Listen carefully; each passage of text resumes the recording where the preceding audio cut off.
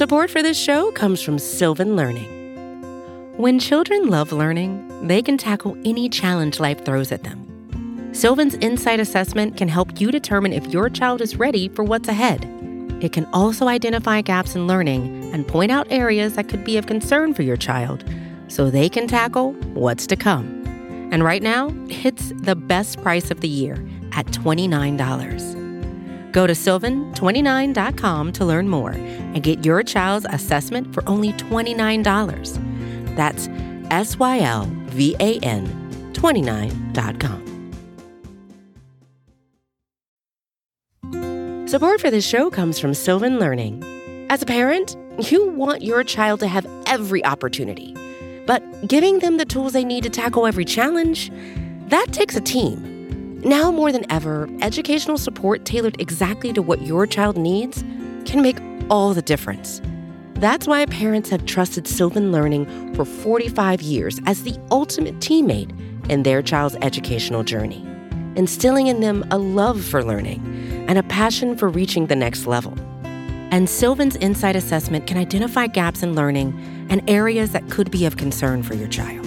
It's a 360-degree view into your child's learning that you can't find anywhere else, and helps ensure that your child didn't miss something in school that might put them at a disadvantage in the future.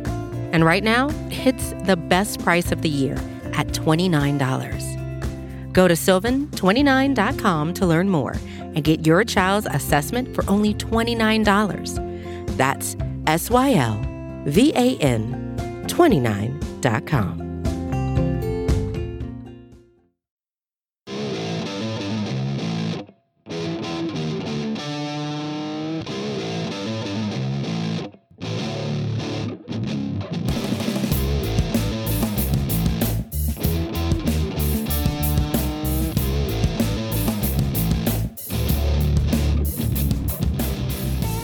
What's up, everybody, and welcome to an emergency episode of the Talking Chop podcast. We recorded, 24 hours ago with myself and Scott Coleman. By the way, that show is still very relevant at this moment in time. And on top of that, my co-host this evening has been very busy on the podcast space as well with 3 shows in 3 days earlier this week. Eric Cole is here. Hello, Eric. Yeah, I'm new to this podcast game, Brad. I'm kind of, still getting my feet wet. Haven't done a whole lot of shows. It's only number 5 in the last 7 days or whatever it is. So I'm pretty excited to be back on the show and talk some Braves baseball. How are you doing? I'm living the dream. This is gonna be a shorter podcast than we normally would do. Obviously, we did an hour yesterday, and Eric's been busy, so we're convening to react to the news that, in very on-brand fashion, the Braves just tweeted this out. There was no rumor, no build-up whatsoever. Nothing. The Braves traded on Thursday evening for Jock Pederson. Jock Pederson's been a name that we've discussed a lot on this podcast as a potential target in the past. Not so much lately, but interesting decision here by all parties involved. The Braves essentially trade Bryce Ball, who I will let you speak to in a moment, prospect du jour Bryce Ball, to the Cubs for Jock Pederson, who is currently on a 1-year deal, and there's a mutual option for next season. And relevant here is that Pederson actually was with Anthopoulos with the Dodgers. So there's a relationship there. He's a 29-year-old outfielder. Anthopoulos said actually earlier tonight as he was talking to the media that the plan is to play him in right field, and they're not committing on whether to play him against lefties or not. We'll discuss that in a second because he has a traditional platoon split. But Eric, I buried the lead here. What was your reaction when you saw this news, both in that there's a prospect, one of your beloved sons, heading out, and also a new outfielder for the Braves? Well, I mean, I'm always a little bit bittersweet that whenever a prospect of the Braves that ends up leaving the system, but ultimately you can't really beat the price on this particular deal. I mean, I don't think it changes the overall profile of what the Atlanta Braves are at the trade deadline. I think that at this price, this is just a team that needs to have a better body in the outfield to be reasonable, because again, they just lost Ronald Acuna Jr. to a season-ending injury. You can only do so much when you have the guys that they were running out there in the outfield as a result. So this is a move to kind of, you'll never replace Ronald Acuna Jr. obviously, and they're not trying to do that here, but they're just trying to, bring in a guy who can, provide some real value, give you definitely some more upside than the guys that they are running out there. Give give some of the other guys, like, Heredia is kind of one of those guys, is a kind of a classic example, is that he kind of seems to thrive more in a part-time role as opposed to playing a whole lot. It seems like he gets gassed and he gets dinged up if he's playing a whole lot. So this is kind of a situation where maybe now that they actually have a real bat that they can put in some better spots other than like the bottom three parts of their lineup, and at very little cost, if we're just being honest about it. I mean, Bryce Ball was a real prospect, but a guy whose stock was down, to be sure. Yeah, so we'll get into that, the cost and sort of why they did this, and maybe whether we like the deal or not in a second. But let's talk about Pederson, the player, for now. I think people kind of know what he is as a power bat from the left side. He has a career 116 WRC plus, which is very, very good for a guy who's been around for a long time.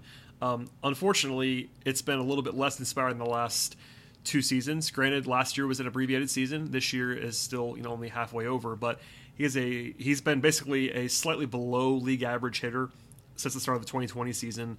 And most of that's that he can't get on base. A sub 300 on base percentage in the last 116 games across those 2 seasons. He has 18 home runs, though, so the power is there. And then defensively, it's been kind of a mess. Some of the metrics are pretty ugly on him defensively, like outs above average. He's one of the 10 worst outfielders in the league the last 2 seasons. I'm not sure he's that bad, but he's not a plus necessarily defensively. So all that to say, like, we know he can hit righties. His career numbers are awesome against righties. Lefties, far less so, and that's why I mentioned before that Anthopoulos was, I think, rightly asked what the plan was there. I think, broadly speaking, I want to know if you agree here, Pederson becomes their best hitting available outfielder immediately, in my view. Now, that's a very, very low bar to clear, to be sure. But, I mean, you have to assume, not that it's a guarantee, but I think if all things are equal, I think I trust him to hit more than I trust the other options they have. Yeah, that goes without saying. And it's worth mentioning, too, that, one of the reasons why he's not been particularly great with the Cubs, he's also been facing lefties a lot more since he's been with the Cubs. And that kind of, allows that vulnerability to kind of reflect in his numbers a little bit more. Also, he wanted to. You remember this? Like, we talked about this on the podcast. One of the reasons he said he signed with the Cubs is because they were going to let him play every day. And that means facing lefties. Yeah, and we kind of, you get what you get whenever that happens. And, I think that there's certainly the biggest upside. I do worry a little bit about this lineup now against lefties, though, because, like, when 2 of your 4 guys in Ender Inciarte and Jock Pederson, like, legitimately just can't hit lefties whatsoever, like, it's problematic on a number of levels. But, in terms of, like, upside, it's huge with him. He can hit the ball a long way. He's a threat to go yard in any given game. Anyone who's kind of watched him for the last few years. And, up until 2 years ago, I mean, he was like a perennial, like, WRC plus of, like, 125 guy. You know what I mean? If he's used correctly, that's a really valuable piece to have in your bullpen. I mean, not in your bullpen, in your outfield. But this is a limited edition. You know what I mean? This isn't like the sign of a team that's like, we're going to push in this season. This is a team that just like, we need to fill this hole with a potentially useful player that isn't 40 years old or whatever. So they go and get Jock Pederson, who again I like, and I agree with you that I don't think he's defensively as bad as what the numbers suggest. At least over the last couple of years, I think he's a pretty, I think he can be an okay defender. Occasionally put up a really good play because he's like, he's definitely really toolsy in terms of like pure athleticism and stuff like that. It's just kind of the approach issues and dealing with lefties is like kind of the general problem there. So, overall, I am perfectly fine with the move. I don't know if it really changes my view on kind of where I think this team is, which is that they probably should, again, make moves like this, like small moves to kind of keep them reasonable, not go into like full tank mode necessarily, and kind of see what happens as they get closer to the trade deadline. But overall, I'm fine with it. It's just not something that moves the needle a whole lot for me, given where the Braves are right now. Yeah, so in terms of like how I'm interpreting this move, for one thing, the Cubs lost, I believe it was 13 the last 15 before the break, so they're in obvious sell mode. So that is some context here. Like, Pederson wasn't like lighting the world on fire for the Cubs, but they're also clearly transitioning a little bit, and that's been the rumor, and that was this might be step 1 for the Cubs in their teardown. The price is something we should discuss briefly before we get into some like I guess final takeaways. I don't know as much about Bryce Ball as you do. My initial reaction, you can correct me if you disagree on this, was that this is a pretty modest price for someone like Jock Pederson. Not to say that Pederson's a star, because he's probably not, although he's played at that level at times. Even if you just assume like he's a decent starting option in the outfield on a team that needed one. Bryce Ball, for what I understand of him, is a prospect that matters on some level, but if that's the entirety of the price, I think it's totally reasonable. Even after what Scott and I said yesterday, which is what we were not terribly excited about the Braves buying right now, but this is buying only in a sense of like they're not pushing their chips all the way in here. It costs some money, but I don't care about that. That's Liberty Media's thing, and good on them for spending a little bit more money here, but they didn't mortgage the future with this trade, in my view. No, not at all. I mean, you're talking about Bryce Ball. He was like a 24th round pick in the 2019 draft. Really lit the world on fire when he got into the organization, but once he's gotten to high A, has a 750 OPS, which is not nothing, but it's certainly not like super crazy exciting. We're wondering a little bit about the hit tool these days. He's been having some trouble with like breaking balls, particularly on the outside part of the plate. We've kind of given him fits. At best, defensively, he's a first baseman, and he hasn't looked particularly great there. So you're talking about a guy who might actually have to be a DH, which puts a lot of pressure on the bat. And he still has power. There's no question about that. I mean, he's 6'6", 240. He's giant. So he's going to have some power in his bat. There's real upside with him too. And it's not that we dislike him, and he's certainly been better lately than he was earlier in the season. He was atrocious like the first month and a half of the season, but he's kind of gotten better in terms of his approach at the plate and kind of being able to square up more breaking balls and things like that. But overall, it's just it's one of those things that he once he got to a little bit of higher level of pitching, it became apparent that this isn't the guy who's going to rocket up the system or anything like that. And he's not like the first baseman of the future. Or, he's, if anything, it's just going to take him some more time to kind of learn his approach and, recognize pitches a little bit better and, understand what he needs to do in certain counts. So, sure. I mean, is there a real upside to that? Yes. And I think that the Cubs were smart to kind of target a guy who has some real upside, whose value is down right now. But overall, I mean, in terms of the value of Ball as a prospect, I mean, I think he said he was certainly going to be adjusted down on our rankings, and we didn't have him as a top 10 prospect to start with. So overall, this trade's fine in terms of overall value. You're getting a guy who is a real prospect, but he's not something that you're like, wow, I can't believe the Braves are doing this. They really must think that they can still make waves this season. This is just, hey, we need to get an outfielder who can actually do something and has some amount of team control is involved as well. This isn't just getting half a year of Jock Pederson. You have a chance to keep him if he goes wild for you once you get a hold of him, then you have a chance to keep him. So that's something that's worth mentioning too when you're getting this price for him, is that ultimately you can still possibly keep him around after this year if things work out well. So overall, in terms of the price, you can't really beat it. It stinks because when Bryce Ball is really hitting and doing well, he's a lot of fun to watch. And I know that a lot of people have really kind of thought that he could be the next big thing, but what's ended up happening this season is that he's just kind of gotten exposed a little bit. That's just something that happens as guys move up the ladder.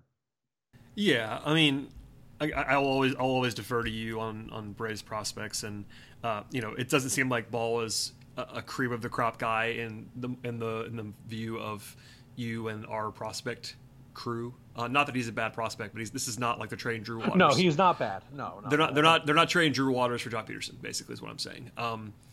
Or Christian Pache, or whatever you want to say. Can you imagine? I can, and no, thank you.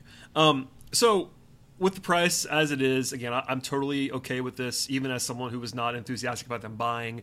Anthopoulos said to the media, I'm quoting here, "Right now, our focus is on adding," end quote. But there is some context here. Jeff Passan of ESPN fame, who loves Scott Coleman, for the record, he says, he says on Twitter, "Do not expect Atlanta to be in the mix for any big names unless it goes on a huge run," was the quote. So basically, this might be it for the Braves, and also because of the schedule, which Scott and I talked about a lot last night, it's hard for them to make a run here.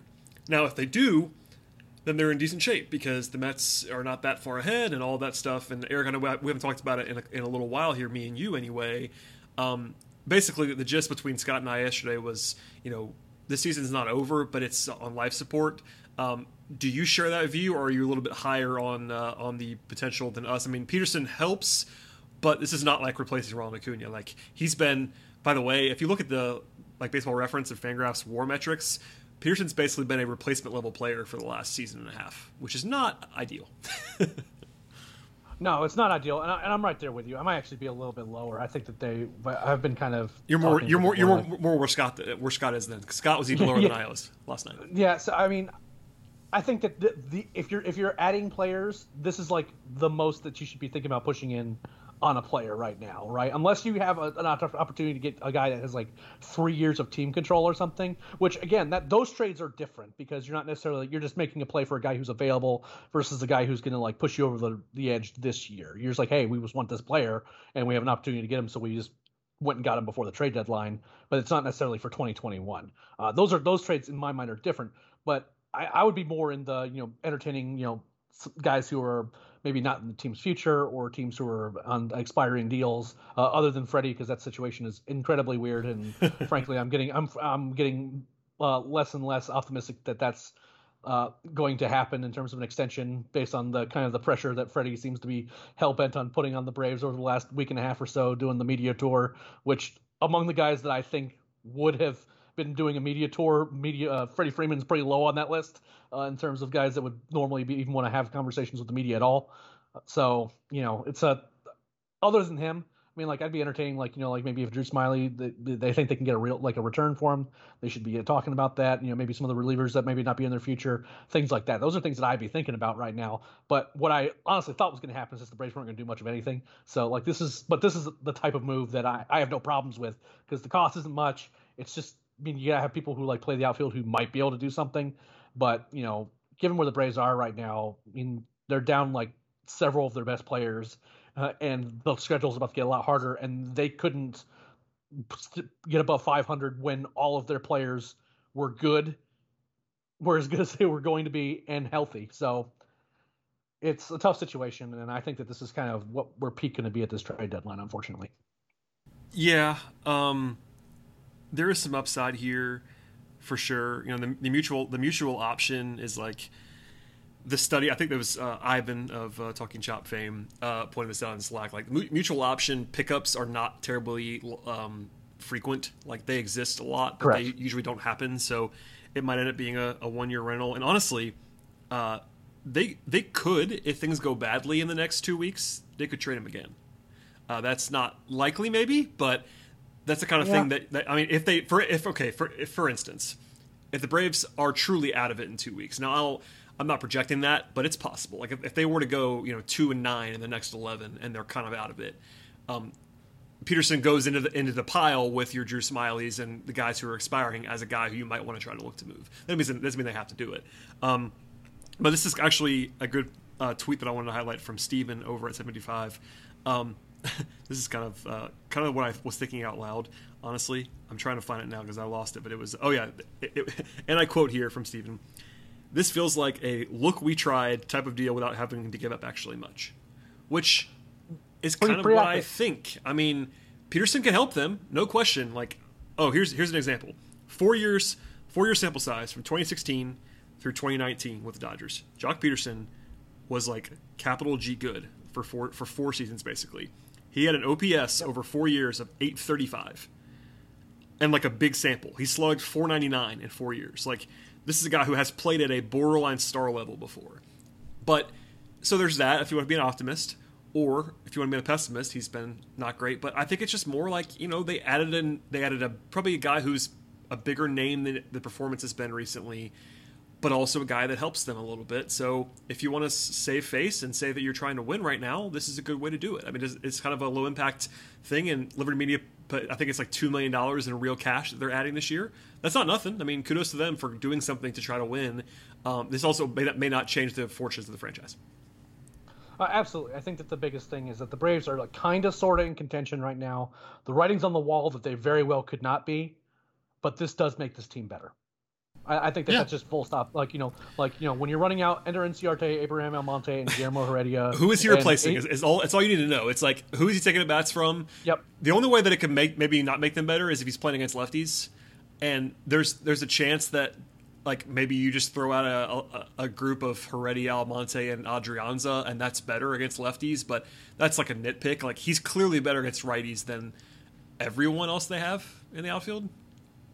So what are you gonna do? And then again later in games when like you need a pinch hitter against a righty, like he's like in terms of these double switches that Brian Sittner loves to do, then he's the guy that you swing in there and kind of go from there. So it's an interesting trade to be sure, one that does make the team better, particularly given who he's replacing. But in terms of like, like, hey, this is the guy that's going to go on a tear and replace Ronald Acuna Jr., color me very skeptical that that's what ends up happening. Yeah, this was not on my radar. I got to be honest. Like, sometimes I see stuff that's like not in particular a deal happening, but this was nowhere near what I thought the Braves would do. I was not envisioning a Thursday night trade for Jock Pederson when we recorded last night. So, again, I would say kudos to Anthopoulos for, not giving up a ton. The money, again, no human outside of Liberty Media's power structure should care about the money. The money does not matter to anyone else. And the prospect is, especially this year, is what it is. So, yeah, I think this is fine. Is it going to change anything? Maybe. If Pederson reels off, 2 months of star level play, he could change the fortunes of the team. I mean, it's not going to be Ron Acuna, but this is an interesting sort of low cost, pretty much no risk. I mean, I guess the risk is Bryce Ball becoming a super late blooming all-star, but like Nelson Cruz or something. Yeah, I mean, I guess that's the only thing that's the risk here. If the money doesn't matter and he's not taking away any time from anybody else. Like, I guess I'm sure someone who wants to be angry might say that they'd rather have Drew Waters and Christian Pache playing than Jock Pederson, but that's like the only thing that I could even see people complaining about. Well, even then, it's not like that there's guys playing in the outfield right now that if the Braves really wanted to play Drew Waters and Christian Pache, it's not like Abraham Almonte. Play them with Jock Pederson. yeah. I mean, like it's not like they're blocking anybody. You know what I mean? Like if they're playing well enough, and the Braves feel like that in Pache's case, if he's playing really well, just bring him up anyway, because he's already on the 40-man. There's not even a 40-man consideration in his case. Now Drew Waters is a little bit different, but because you start his clock. But I mean, if they start playing really well, and Waters and Pache are playing really well, they can have a whole new outfield in about 2 weeks. But, for right now, they're going to see how the team plays, and that's a perfectly reasonable thing considering where that roster's at right now. Yeah, so that's probably enough on this. It's a transaction we've sort of covered in some detail here. Cliff's Notes version is that Pederson probably helps them at a reasonable cost, and the schedule is what it is, man. Like, we've had this revelation live on the podcast last night that the Braves' final series before the deadline is 5 on the road with the Mets, which, like, that is basically going to decide at least the fate of the trade deadline, if nothing else. If the Braves go into the deadline 9-10 back, then they can't buy anymore. But if they're 2 back, then they can either stand pat or buy some more. So this is going to it's not like breaking news here, but the next 2 weeks are going to decide what the next steps are in a lot of ways. And that's not like an easy thing to discuss, but this is a small step. I almost said minor. I'm not sure it's minor, but it's a small step towards making the roster more competitive, because if anything, I know you and I have talked about this, the roster that they have right now pre this trade and even with this trade is not a terribly exciting roster. Available roster, I should say. No, not at all. And I think that, again, I have no problems making these kinds of moves. I will say though that unless they were like to win like 10 games in a row, I think this is about the size of the move that we're going to see. Like, I don't think there's any. Maybe one more like this. Yeah, I mean, I'd be surprised. Big moves coming. I'd be surprised too if they made a giant like all-in swing. And if they did, you mentioned it before, but if they did that, it'd be more like someone who's under control for multiple seasons. Right. That's kind of a different classification of trade. Like, a team that just like desperately wants to get out from a contract or something, and this team. I mean, like, we think that the Braves are going to be good in 2022 and 2023. Just everyone's going to be healthy again. Again, assuming certain other contract things, pan out certain ways, and legal proceedings, and all that other stuff. And that's a lot of kind of thinking into the future, which it might be something that's on the Braves' mind too. Is kind of thinking ahead in those types of trades. But it's not the same thing as like going after the guys who are on expiring deals and just trying to get a guy who can help you win in 2021. I just don't see like that big move happening. I don't think the trade for Chris Bryant tomorrow, I guess is what I heard. Yeah, I think deep down in the recesses of Anthopoulos' brain/heart, he has to understand that the team he currently has on paper without Acuna and Soroka and Ozuna, etc., is not a World Series contender on paper, even with Jock Pederson. So it's more like we want to be competitive, and there's something admirable about that they don't want to fold up shop. And I'm okay with them doing that unless they mortgage the future, which they don't seem, and in our view anyway, and what we talked about, they did not do tonight with this trade. So unless they just do something wild in exchange for a short-term small gain, like I'm okay with them trying to compete here as long as it's within reason. And if they're 12 out in 2 weeks, then no. But if it's 3 or 4, then they're going to hang around.